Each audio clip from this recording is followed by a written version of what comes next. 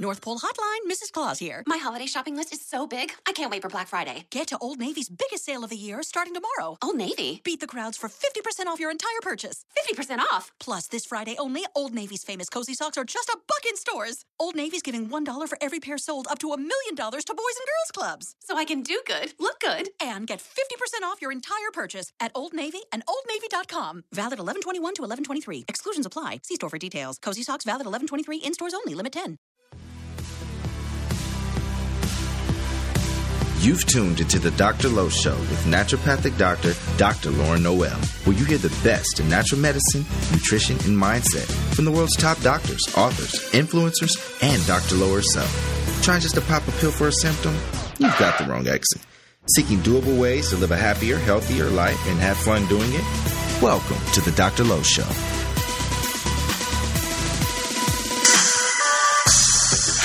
Hello. Welcome back. It's Dr. Lowe Radio. I'm your host, Dr. Lauren Noel. Thank you so much for being with me, hanging with me on the air, learning with me, growing with me. It's a new year and love the energy of this new year. Even just writing the number 7 for the 2017, I like it so much more than writing a 6. I don't know why.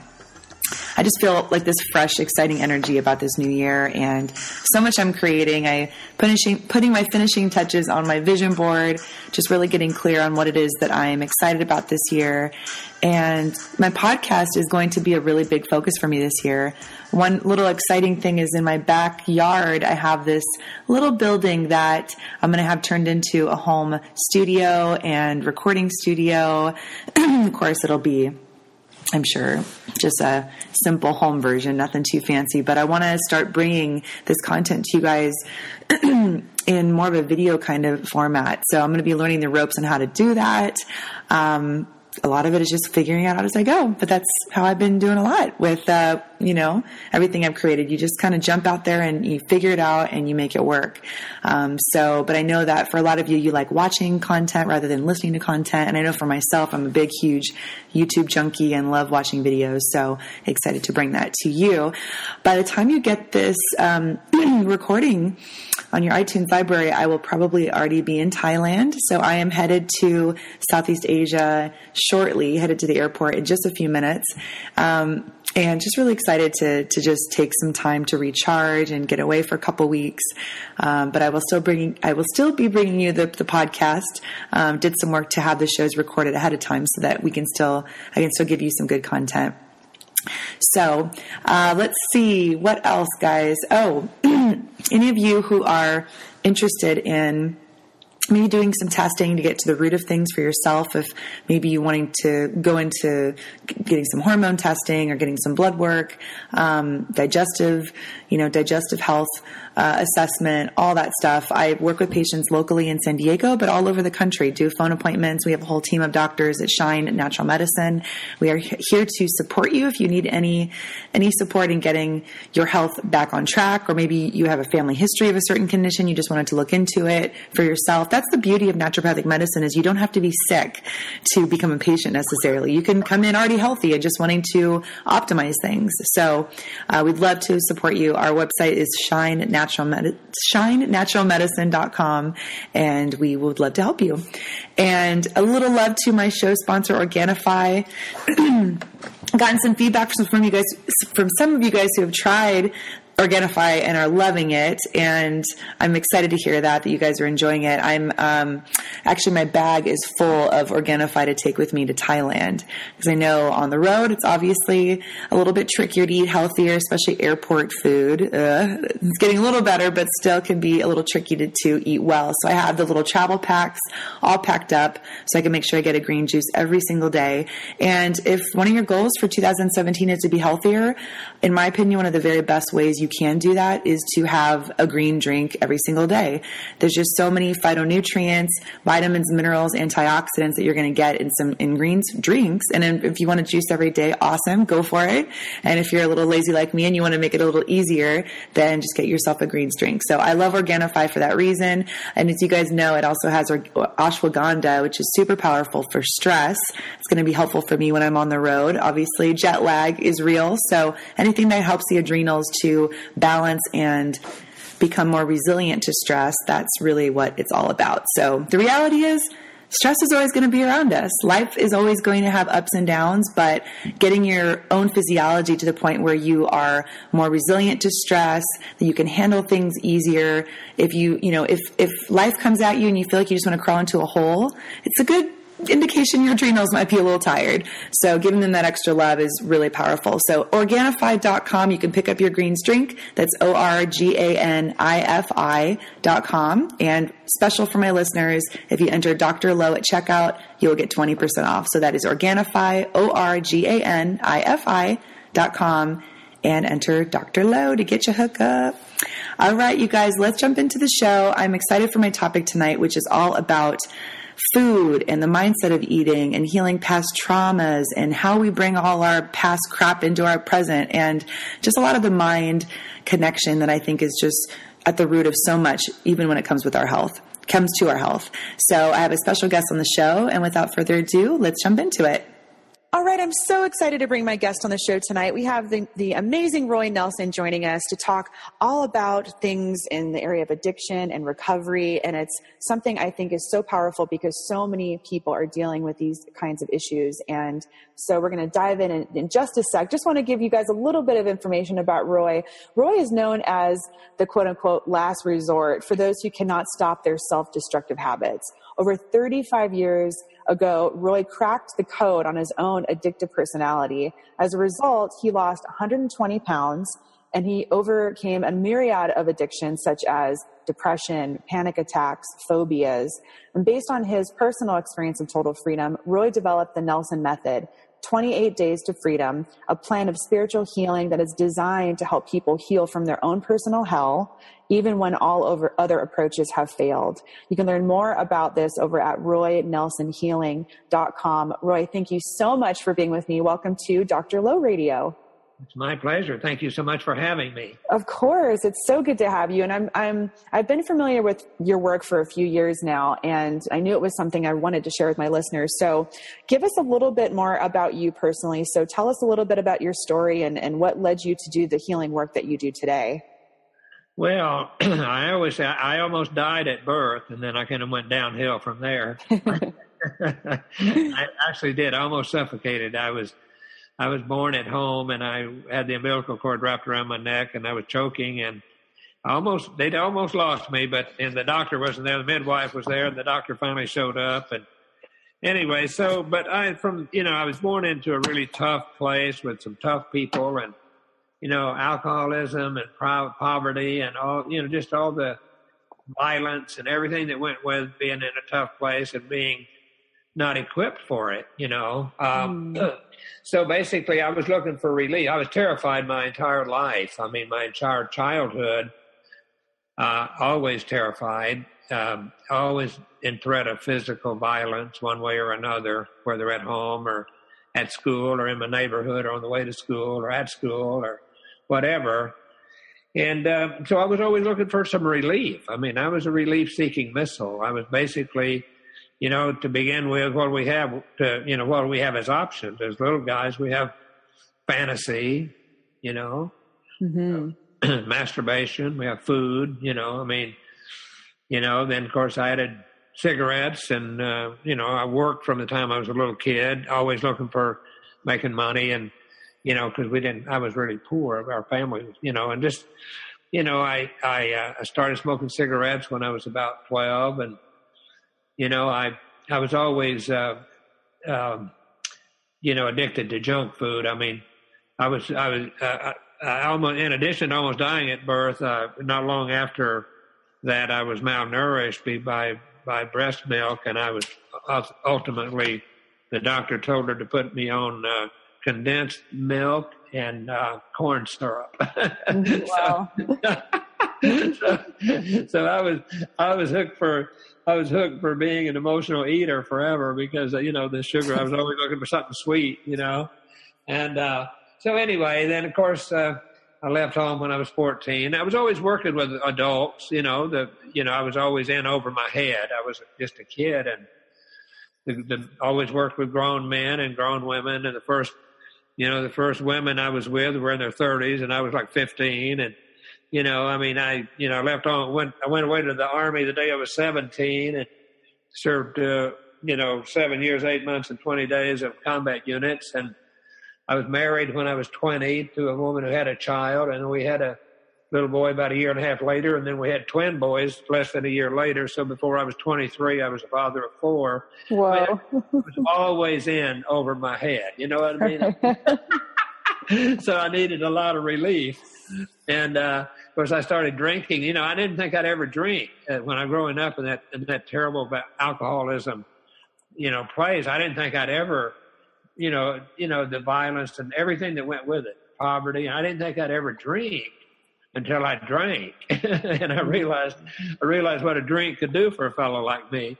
And it it helped me. I mean, it was amazing. I mean, alcohol is an amazing drug as far as I'm concerned. But anyway, so, I got out of the Army when I was 24 years old, and I didn't have any money, and I didn't have any, really formal education. I was really just, and I had a lot of responsibility. And basically then it was about making money. And of course, then I was obsessed with that. And, I found something I could do that made a lot of money and it was legal. And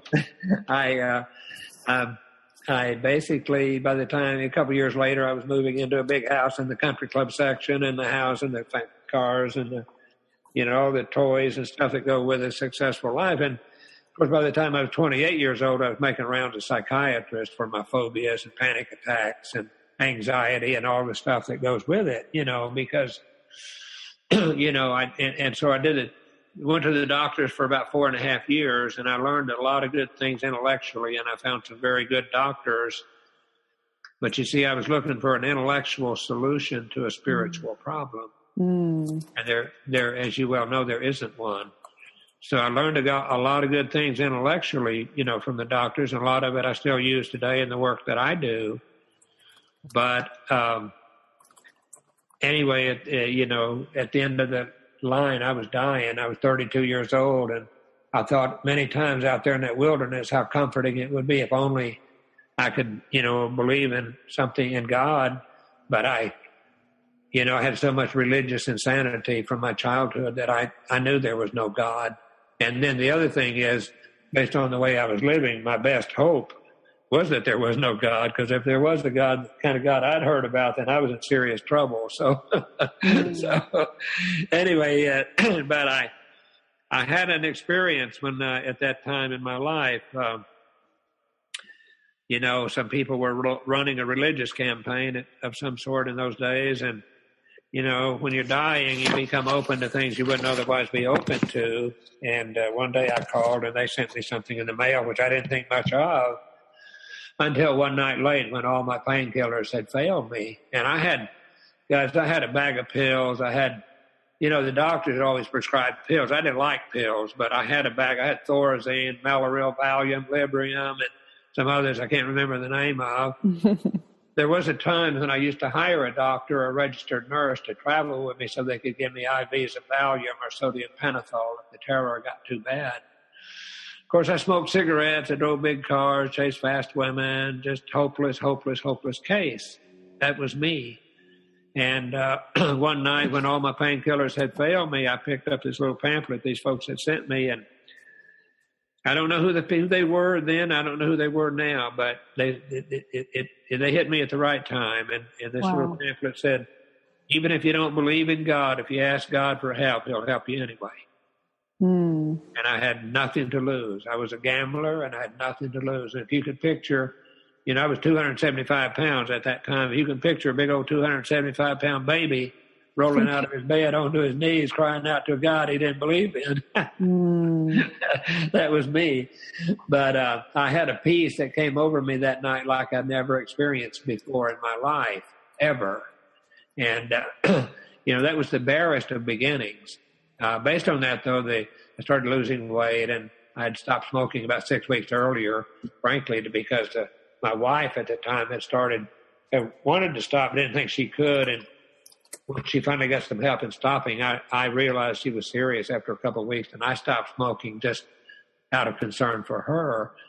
And then, of course, I was about 260 pounds at that time, and 6 weeks later I was 275 pounds, right? So, anyway, but all of those things are symptoms, and you know that. That's, everything, all addictions are symptoms, and every addiction has three components. It's a painkiller, a form of escape, it's a form of punishment. And so I was definitely, I was using them for all those things. And anyway, so there I was, 32 years old, and I was a father, a husband, a homeowner, a businessman, a veteran, and I had the emotional development of an infant because I'd been using something to medicate my feelings from the time I was a small child. And so they tell me that growing up is painful enough when you're going through it at the appropriate age, but I can tell you if you postpone it a few decades, it's painful. Growing up is a painful process for me, but so I started looking for people who could help me, and I found a lot of people helped me a little bit, and a few people helped me a lot, but I could never find anything or anyone that had all I needed. So what I had to do was gather pieces and bring them into my life and implement what I could use and discard that which I couldn't use, and then ultimately package that into a program of recovery that it really, in my experience, I'm a product of my product. I have been healed by the very means that I offer to other people, and it's really a process of unlearning. My experience is you don't have to go looking for the truth. It's a matter of looking at the untruth, the myth. I mean, nobody intentionally poisoned me with faulty data, but when that's all they had to offer, that's all they could give me. And so, from conception, now I personally believe I brought baggage with me from previous lives, but even if that's too much for someone to grasp or to believe, from conception, we're all gathering data.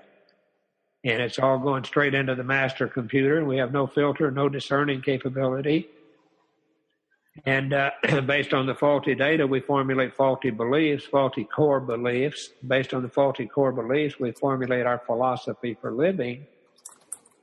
That is our way of navigating our way through the hostile world we perceive ourselves to be in. And then based on the faulty philosophy, we build our lives. And I built a life that required me to use excess food, cigarettes, alcohol, pills, psychiatrists, in other words, everything. I was constantly looking for some relief, and I used a lot of different types of things, but all of those things, people often think that whatever their symptom is, they think that is the problem, but people with eating problems think food is their problem. Now, people with alcohol problems think alcohol is a problem, and on and on. But the truth be known, those are the things that we use to try to cope with the problem. The problem is the tornado that we have going on inside. So I'm about helping people feel safe enough so that they can let down their guard and start looking at some of the things, looking at themselves, their lives, and the people and the circumstances in their lives, and start to dismantle that faulty foundation that caused the problem in the first place. And so my experience is people I work with are within the first visit or two, I offer a 28-day program for people who to recover from anything, but it really doesn't matter what the symptoms are, even if they don't have any of these symptoms that I've mentioned. But what happens is within the first day or so, all the addictions fall away effortlessly. And they effortlessly start to lose all their excess weight. They lose appetite for things that aren't good for them, and they gain an appetite for things that are good for them in amounts that are good for them. And so it happens really organically and effortlessly if we start to look at the real problems. And so from my experiences, the real problem is deep within, and the solution is deeper within. And there's doesn't matter what the symptom is. There's one problem, as far as I can tell, there's one problem a human being can have, and that is the perception of being separate from spirit. Now, I know that in reality, we can't be separate from spirit because we're one with spirit, the spirit deep within that I'm talking about. But we can have the idea, the belief that we are, and if we think we are, we act like we are, we feel like we are, and so for all intents and purposes, we are, even though we can't be. So I'm really about helping people face the things within themselves. There are lots of, facing their pain. And see, as long as I had the pain, I'd always crave the painkiller. As long as I had the fear, I would always crave escape. And as long as I had the guilt and the remorse and the self-hatred, which all people like me have, I would always require punishment. And so for me, I'm about helping them deal with the pain in a non-scary way, deal with the fears and deal with their guilt and their self-hatred in a non-scary, non-judgmental way. There's nothing anybody could ever tell me about themselves that would shock me, and there's nothing anybody could ever tell me that would cause me to judge them. And consequently, that makes it safe for people to get honest. So that's basically in a long roundabout way what I'm about. Wow. It's, I'm sure a lot of people listening, their minds are just blowing at the moment. Cause it's like, it's actually really simple, but it's also very profound. All the things that you just said. And I can hear about with your personal story, how it was like one addiction after the other and how it was just this, like you said, this inner tornado. And it's just like, you didn't have time to deal with the real problem, which you said was a spiritual problem, because you were constantly being sucked into a different world of an addiction. And I can see how this is so rampant in so many lives. I can see it for myself in different areas, and how all of these are just distractions. And it's like, we can't stop to deal with the problem if we're constantly go, go, go. And there's never that moment of just stopping. And for you, it happened to be a moment where you found yourself on your knees and actually praying. It was like, it finally all came to a head in that moment. And what a beautiful gift. It's not a comfortable thing to go through, but that's like when you got your life not back, you got it for the first time, really, because you said of how things were ever since you were born. And what I'm wondering is, you said that you were looking for an intellectual solution to a spiritual problem. What was your spiritual problem exactly? Well, the spiritual problem, I call it religious insanity. And manifested mostly as sexual insanity. Mm-hmm. That is, the religious insanity teaches us to be afraid of God and to believe that our sexuality is bad. Mm-hmm. And this process, and certainly, and consequently, people, alcoholics and drug addicts use alcohol and drugs to lower their inhibition so they can not worry about feeling bad about their sexuality. And of course, compulsive eaters use food to bury their sexuality. And people like us, they vacillate between promiscuity and being completely asexual. But my experience is,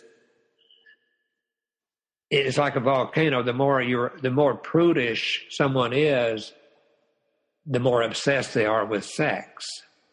And consequently, the more, but my experience is the idea that essentially what many of us learned was to take our second strongest God-given instinct,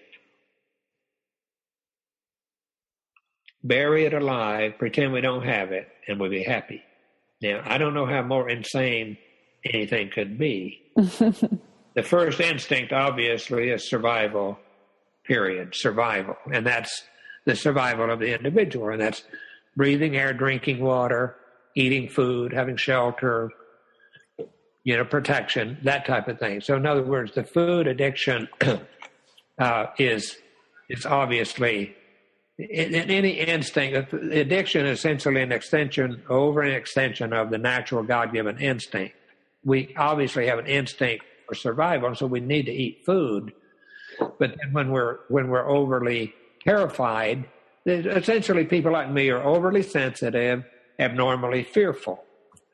Now, another person could have listened to that stuff they were preaching in Texas and back in my childhood, and not thought twice about it, just going on about their business. But a terrified, sensitive little kid like me, we take this stuff on, and it's really and of course we walk away from it from the time, when I was when I was at adolescence, I walked away from the religion. But it's like, you can take you can take the boy out of the country, but you can't take the country out of the boy. So I thought I'd walked away from it, but it was still haunting me. And a lot of other things that went on, abuse of various and sundry sorts. But to me, the worst abuse was teaching that I was bad and that God was a punishing, vengeful, mean God, which is the furthest thing from the truth. So this process is really about unlearning, letting go, defragging the master computer. See, the entire problem with every problem anybody has on the outside is really has its roots in the subconscious mind, in what I call the master computer. Mm-hmm. And see, that's where it has to be unlearned. And that's where it can be people can say they intellectually believe, but it doesn't matter what you believe intellectually. Right. Right. It believes as the famous Carpenter said, is what you believe in your heart. What you think in your heart is what's going to manifest in your life. And of course, the heart, as I understand it, is the subconscious mind. And so that's where it comes up. And so what my experience is, people have no idea what's driving them until they get safe and get still and get comfortable. And I'm about helping people feel the feelings that they're terrified of feeling. And that's really all it really is. It's not like we're in any real danger nowadays where we are, at least in the civilized part of the world. It's just that facing it's just the feelings that we're afraid of. Mm-hmm. And you're just feeling that you won't die from feeling your feelings. You die from trying to avoid the feelings. But it can feel like it sometimes, right? Like it seems like it. Yeah. Well, because the thing is, see, we had feelings brought up in us in such a tender age that we weren't emotionally equipped to handle. And then we bury those feelings. And then, of course, every time we come near them, we run and use something or eat something or drink something or run something, whatever. And we reinforce the fear that it's too much for us. So we're running as fast as we can run, and it's nipping at our ass, and we think, God, if it ever catches me, it'll kill me. But in reality, it's like a bully chasing you home from school. If you turn and face it, it'll dissipate. Mm. And so I'm about helping people feel their feeling. What I call face it, embrace it, and erase it. Mm-hmm. And it's like us running from this invisible bully, like you said. Precisely. So much of what we do and these addictions that we have are to numb or become distracted from, or even to, punish ourselves from invisible bullies that we oftentimes make for ourselves. Absolutely. Yeah. That's exactly what happens. See, it's all an illusion, and, but the thing is, it can also kill you. I mean, people die every day. Sure. Running from these bullies that don't even exist. Mm. So that's what I'm about, is just basically helping people feel, deal, and heal. One of the things that you said was, you were talking about how when you work with clients that you have them look at their faulty core beliefs and, that ultimately form their philosophy for life and what they build their life upon. And I'm wondering, what would be some common beliefs that you find with clients that they hold true to that may not be, actually. Well, that they're stupid, they're bad, they're ugly, that they're unworthy, they don't deserve good, they're bad because they're sexual beings. Mm-hmm. I mean, just a lot of craziness. I mean, just a lot of, that they don't deserve to be successful, they don't deserve to be happy, they don't deserve, you know what I mean? Just all the absolute, what I call fear is absolute faith and absolute negativity. Mm. It's, it's just all just all a bunch of negativity that's not real. I mean, it's just, but, it's just people like us are, like me and, the people I work with are very, very sensitive. And so we feel very deeply. We hurt deeply. We crave deeply. We hate deeply. We love deeply, it's just, we're strong feelers. Yeah. And of course, naturally, acting on those feelings can cause us lots of problems. And, that's what I did. My experience is as long as I had allowed the fear of my feelings to dictate my actions, the fear and the feelings got stronger and I got weaker. Mm. But when I started letting my actions dictate to the fear and to the feelings, then I got stronger and they got weaker. Mm-hmm. See, Mr. Emerson said, he said, do the thing and you shall have power. Well, the way I interpret that is you take the action, you'll tap into the power. Mm-hmm. And what we're talking about, now when I talk about God, please, I want people to understand it. I'm not talking about religion. I'm not talking about some bearded man in the sky with a clipboard taking names. I'm talking about the sweet spirit that resides deep in the heart of every person. That sweet, sweet spirit, your higher self. That's the God we're seeking to connect with. And that's the God that can well up in you and fill you with love instead of fear. Mm-hmm. That's the one that can make you free and guide you and direct you and prosper you and heal you and just every imaginable thing you need. It doesn't have the solution. It is the solution. Mm. From something that there really wasn't a problem anyway. Yeah, right. Exactly. Absolutely.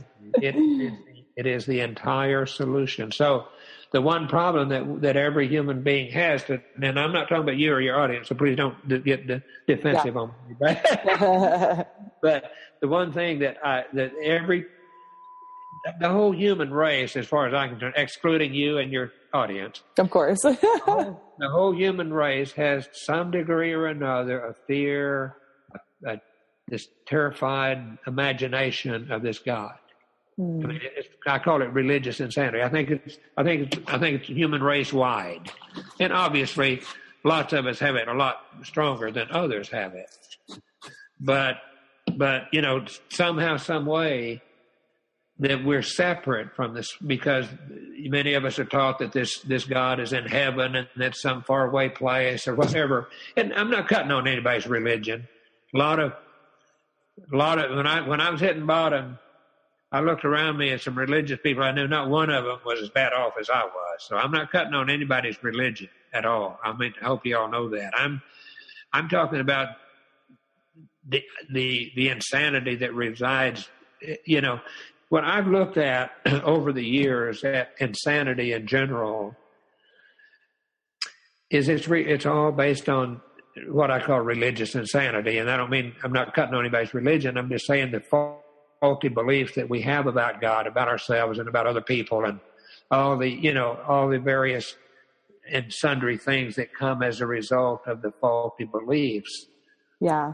Some people think they are, psychotic people, invariably they think they're Jesus or they're Moses or they're some, oftentimes, or it's just, whatever it is. I mean, it's just not cutting on anybody. I just want everybody to know that. It's just a lot of faulty beliefs deep within our subconscious mind. And most of us, and myself included, I had no idea.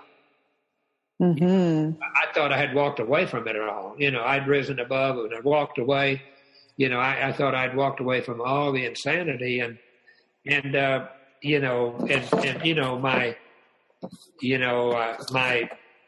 within my family, my dear grandmother, was heavy into telling us all about God, what God was going to do to us, and right. And of course, these are people you believe. I mean, these people that are taking care of you. You believe that stuff and you take it on. And anyway, neither here nor there. But I I personally believe I chose my curriculum, and I'm grateful for all of it, every single bit of it. Everything that happened, as far as I'm concerned, was a gift. And because my experience is everything on the outside is really an opportunity to refine on the inside. And the inside is eternal. The outside is temporary. We're temporarily, black or white or yellow or brown or whatever. We're temporarily male or female. We're temporarily straight or gay. We're temporarily educated or not. Or we're temporarily this or that or whatever. But the essence of us, we're temporarily human, but the essence of us is spirit. And the essence of us is eternal. And so what for me, this whole area, this whole level of existence is a school, is an opportunity. It's an opportunity to refine and to get better and help other people get better. And that's what we need to be doing. And so that's what I've devoted my life to, is helping people who literally can't get the help they need by any other means. And I don't mean to be any big shot or anything like that. It's basically the sweet spirit working through me to touch the sweet spirit within them, which is really what makes it possible. So I think there's so much powerful language in what you just said. And I'll share for myself personally, born and raised Christian, still identify as Christian. My view of it's so funny. I love how interviews kind of take their own life, because, I didn't know we would be talking about this, but I think it's great. And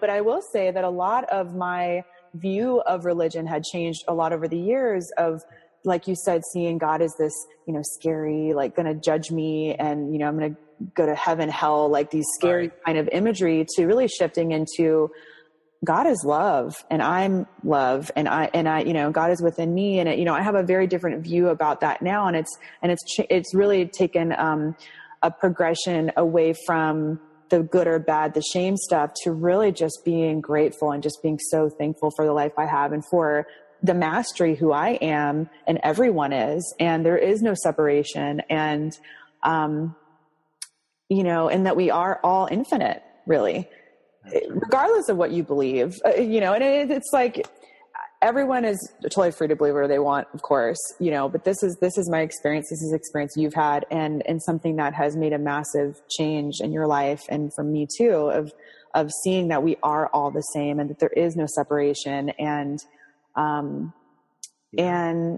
taking that care to take a step back to look at the addictions.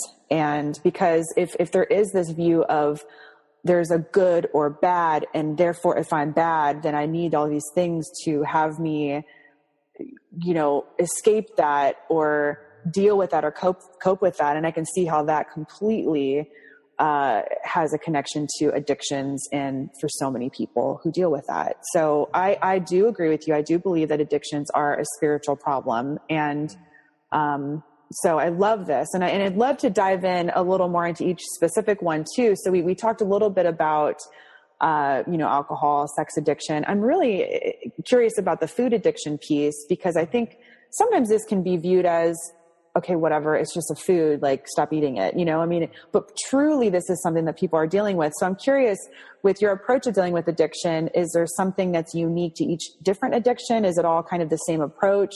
Do you consider food addiction a serious problem, like as maybe alcoholism or drug addiction? What's your take on that? Well, first off, I'd like to backtrack just for a minute. And you were talking about your being raised Christian, and I just want to share with you that I'm totally a student of Jesus. Okay, so I believe Jesus was a master teacher, and absolutely unbelievable. And so I'm not in any way cutting on any religion or anybody's beliefs at all. And of course, I work with people from every imaginable religious background, and they all have unlearning to do. Mm-hmm. Sure. And people who have never been to religion have religious insanity. You know what I mean? It's nothing to do with anybody's religion. I hope people know that. No, I think it's great to clarify. Yeah. I don't mean to be offensive to anyone at all. No, not at all. You know, but the sex addiction, of course, is always the primary addiction because people think it's free. People, you don't get fat, you don't get drunk, you know what I mean? But and of course the food addiction is the hardest one really to overcome. If you're trying to treat the addiction, if you're trying to treat the symptom, food is absolutely an addiction. But it's, my experience is that it can be healed. If a person just has to be able to be willing to go deeper. And to see a lot of alcoholics can stop drinking, or they can stop using drugs, but they still can do everything else if they want to. And consequently, they don't have to get very well. They don't have to get really that honest or that free. In other words, obviously, and a lot of down and out hopeless alcoholics have been able to turn their lives around, and God bless them, and they still smoke and they still eat, junk, and they still, and God bless them. I'm not cutting on them. Please understand, I'm not ever meaning to be cutting on or judging anybody, or I'm superior to no one. I'm blessed that I had so many addictions I didn't know I had any. Okay, because I had, I was morbidly obese. I was completely dependent on alcohol. Had a bag of pills. Had a box of legal paraphernalia that I could have a nurse or a doctor give me IVs. You know what I mean? And, I had so many addictions that I really didn't relate to any. I didn't relate to being a compulsive eater, even though I was morbidly obese. I didn't relate to being an alcoholic because that's another thing too, is I had a lot of preconceived ideas about what an alcoholic was. I knew some alcoholics in the military would go too far away from alcohol for too long. They'd go into seizures, and they'd have to be hauled off in an ambulance. I didn't relate to that. My dad, not long before he died, he had esophageal cancer because he drank straight liquor right out of the bottle for decades. And not long before he died, he had a tube in his stomach for feeding. They poured alcohol into the tube. So, I had ideas about alcohol. I had a lot of preconceived ideas. But the point is, it doesn't matter even if a person has no addictions. And most addicts don't want to think they have addictions. But it doesn't matter whether they think they do or think they don't. If they come to see me, they're going to feel safe enough to get honest. And it doesn't matter what they're suffering from, whether it's an addiction or not. A lot of people are suffering from panic attacks and anxiety and crippling phobias and depression, and wouldn't relate, to having an addiction as such, But anyway, it doesn't matter what it is, but to my experience, I couldn't be free of any of it unless I was free of all of it. And so, you see, what I had to do is I had to heal the addictive personality. Because, you see, the person I was would always have the problems I had. And so, and they can manifest, otherwise you're changing one addiction for another. And a lot of people do that. A lot of people go on a diet and then they'll start spending money, or they'll become promiscuous, or, that's what happens with many people with eating problems. Obese people will lose their weight and they'll become promiscuous, and they'll put the weight back on because they're not emotionally equipped to be promiscuous. So it does. I mean, it doesn't.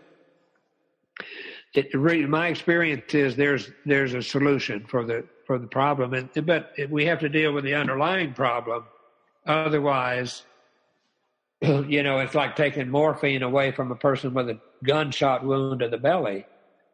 You can take it away, but unless something's done to repair the wound, it's not a matter of if he's going to have it again. It's really a matter of when and what form and how much.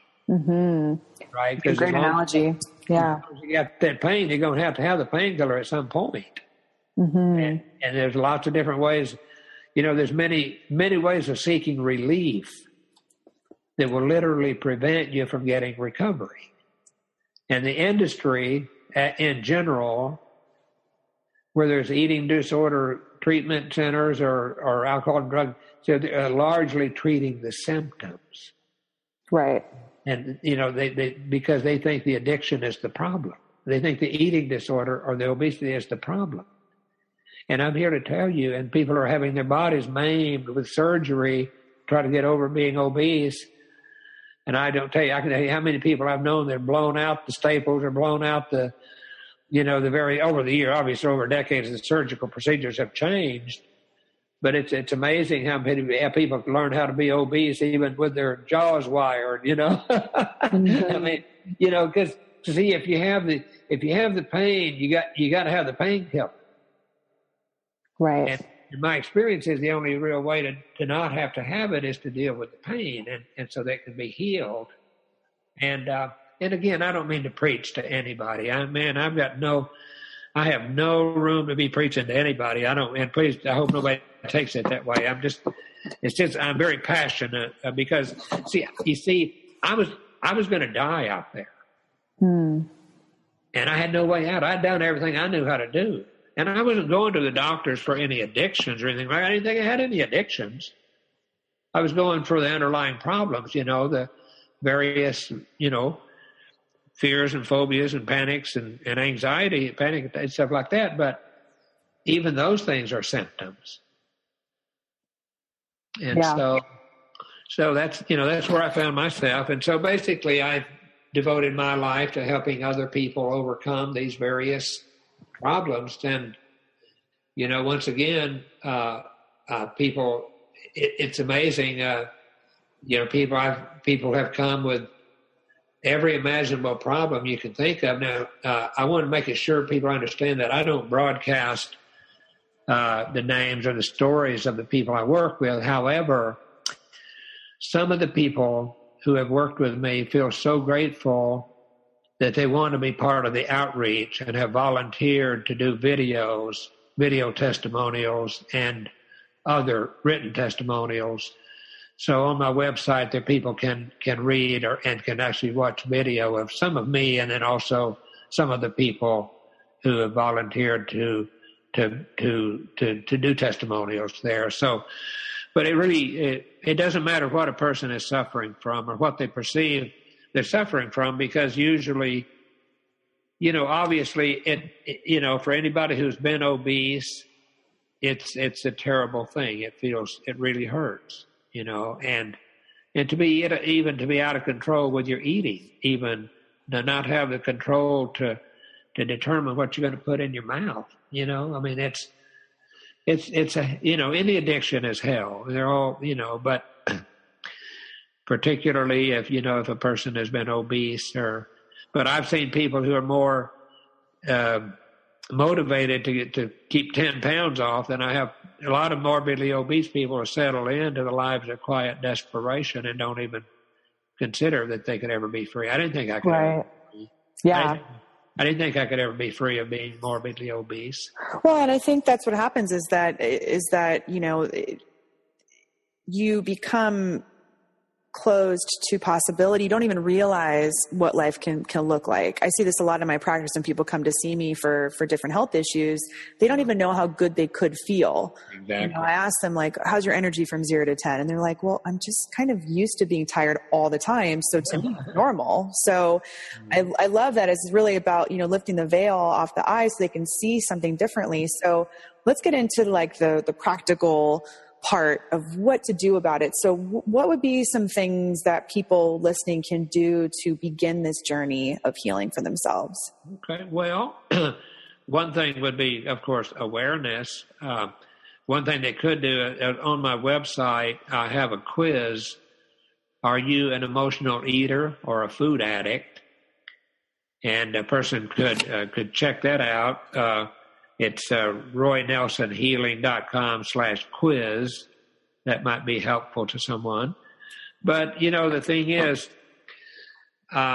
Interestingly enough, one of my doctors that I was going to wanted me to learn how to meditate.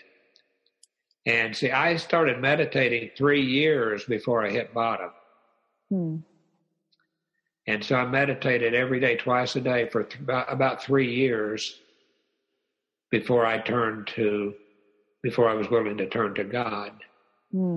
So, meditation is a powerful, powerful thing to do. Really, to slow down, settle down, let whoever you are catch you. Well, I would strongly recommend meditation. I have a question about that for you. You said that you started meditating 3 years before you hit rock bottom. So do you see meditation as something that was effective for you? Because I'm sure someone listening will go, well, gosh, 3 years and then you hit rock bottom? Or did you feel like it was part of you opening up to having that? Oh yeah, it was part of the process. If anybody had told me at that time to pray, I wouldn't have been able to do it. You see that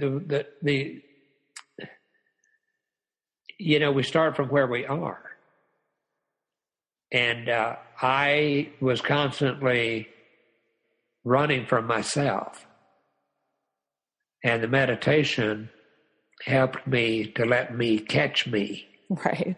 Right. Yeah. And so, and of course, but I continued to overeat. I continued to drink. I continued to do all the things I was doing that were outside my code. And of course, naturally, I got progressively worse. I got progressively sicker. A big part of my life, my feel goods came from my business prowess, if you will, and being successful in business. I grew up in poverty, and then I was in the Army for 7 years, 8 months, and 20 days.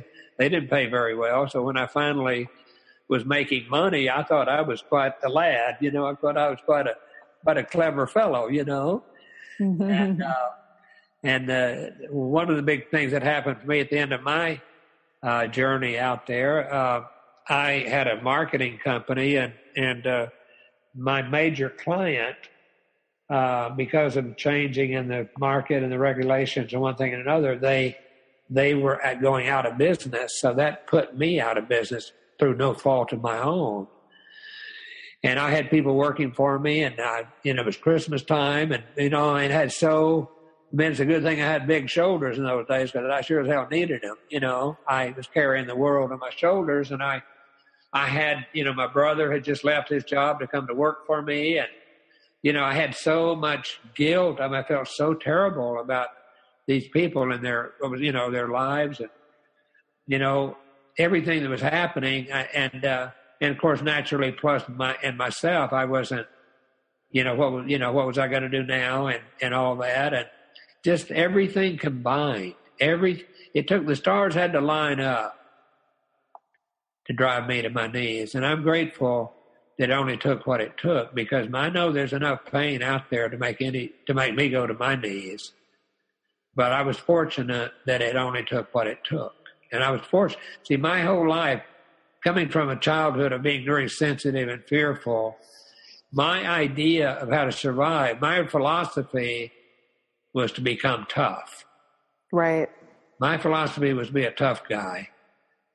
And that's one of the things about being over 100 pounds overweight, is nobody wanted to aggravate me. You know what I mean? That was scary looking dude. And again, I'm not bragging about that. I kept them out, but I kept me buried in that prison I was in. So I'm not in any way bragging about that. I'm just simply saying, it's just, I was terrified I was just terrified, period. And so, for me, there's plenty of pain to drive me to my knees, but I was fortunate enough that I was sensitive enough and fearful enough that it only took what it took. Mm-hmm. Some people have to die out there. Many, many, many. See, the nature of this condition that we're talking about, it's a terminal condition. It's fatal. And it's progressive. it always left untreated. It always gets worse.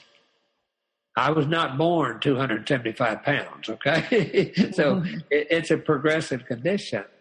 So I was very blessed that it only took what it took for me, because I know people that many people die from the condition and never ever get the help they need. And this is another reason that I've devoted my life to helping people overcome it, because most people have no hope of overcoming, because especially people with the eating problem. Now, there's help for people who can a lot of people go to AA and stop drinking, and oftentimes they die from other addictions, but they do their lives, they do turn their lives around.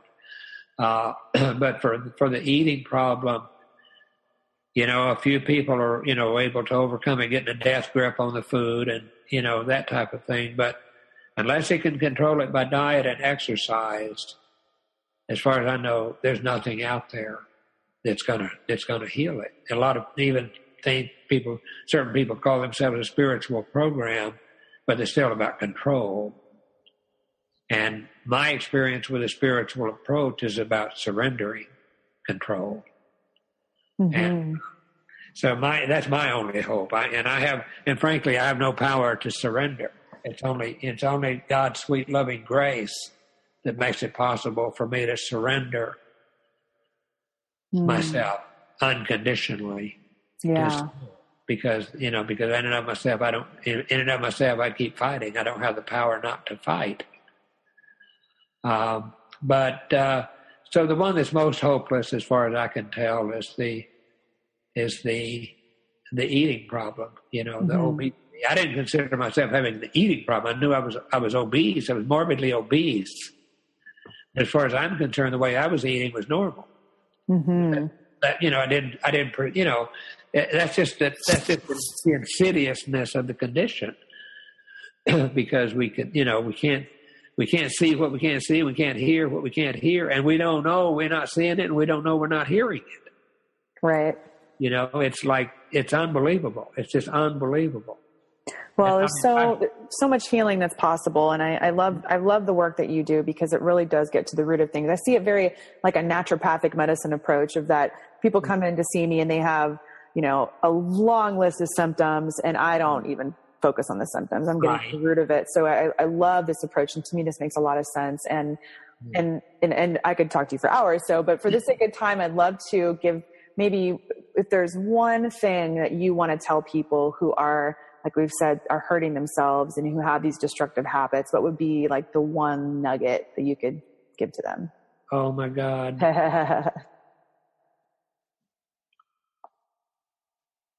I wish I could buy you for what you think you're worth and sell you for what you're actually worth.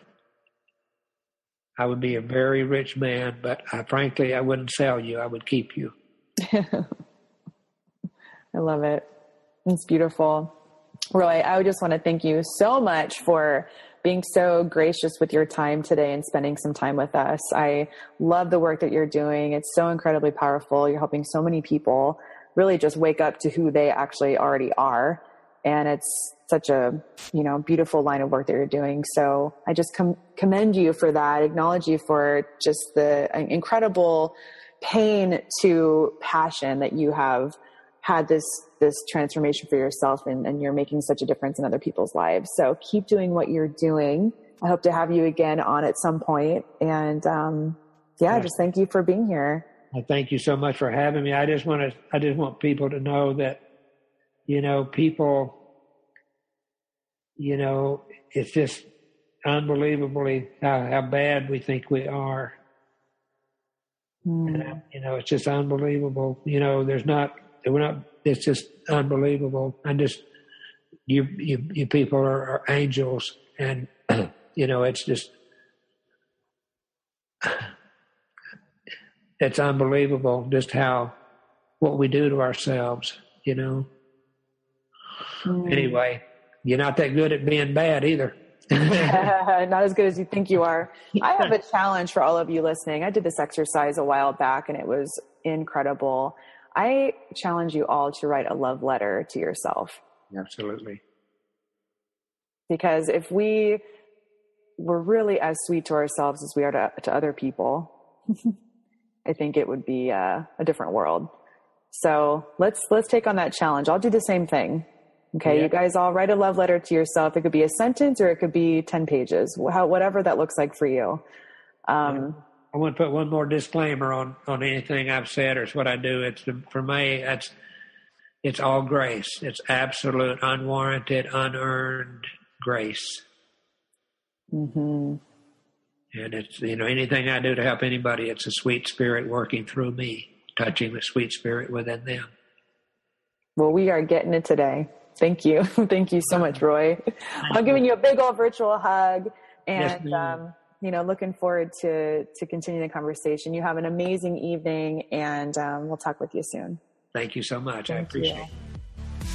I hope you enjoyed this episode of Dr. Low Radio. Thank you so much for joining us. And for more after the show, you can head over to drlowshow.com where you can find the show notes. Be sure to subscribe to the show and share with all your friends. And please head over to iTunes and leave the show a 5-star review and leave a comment. I read each and every one and they warm my heart. Thank you so much again for joining us. I promise to keep bringing you fun, inspiring, empowering content. Until next time, lots of love, and I'll talk to you soon.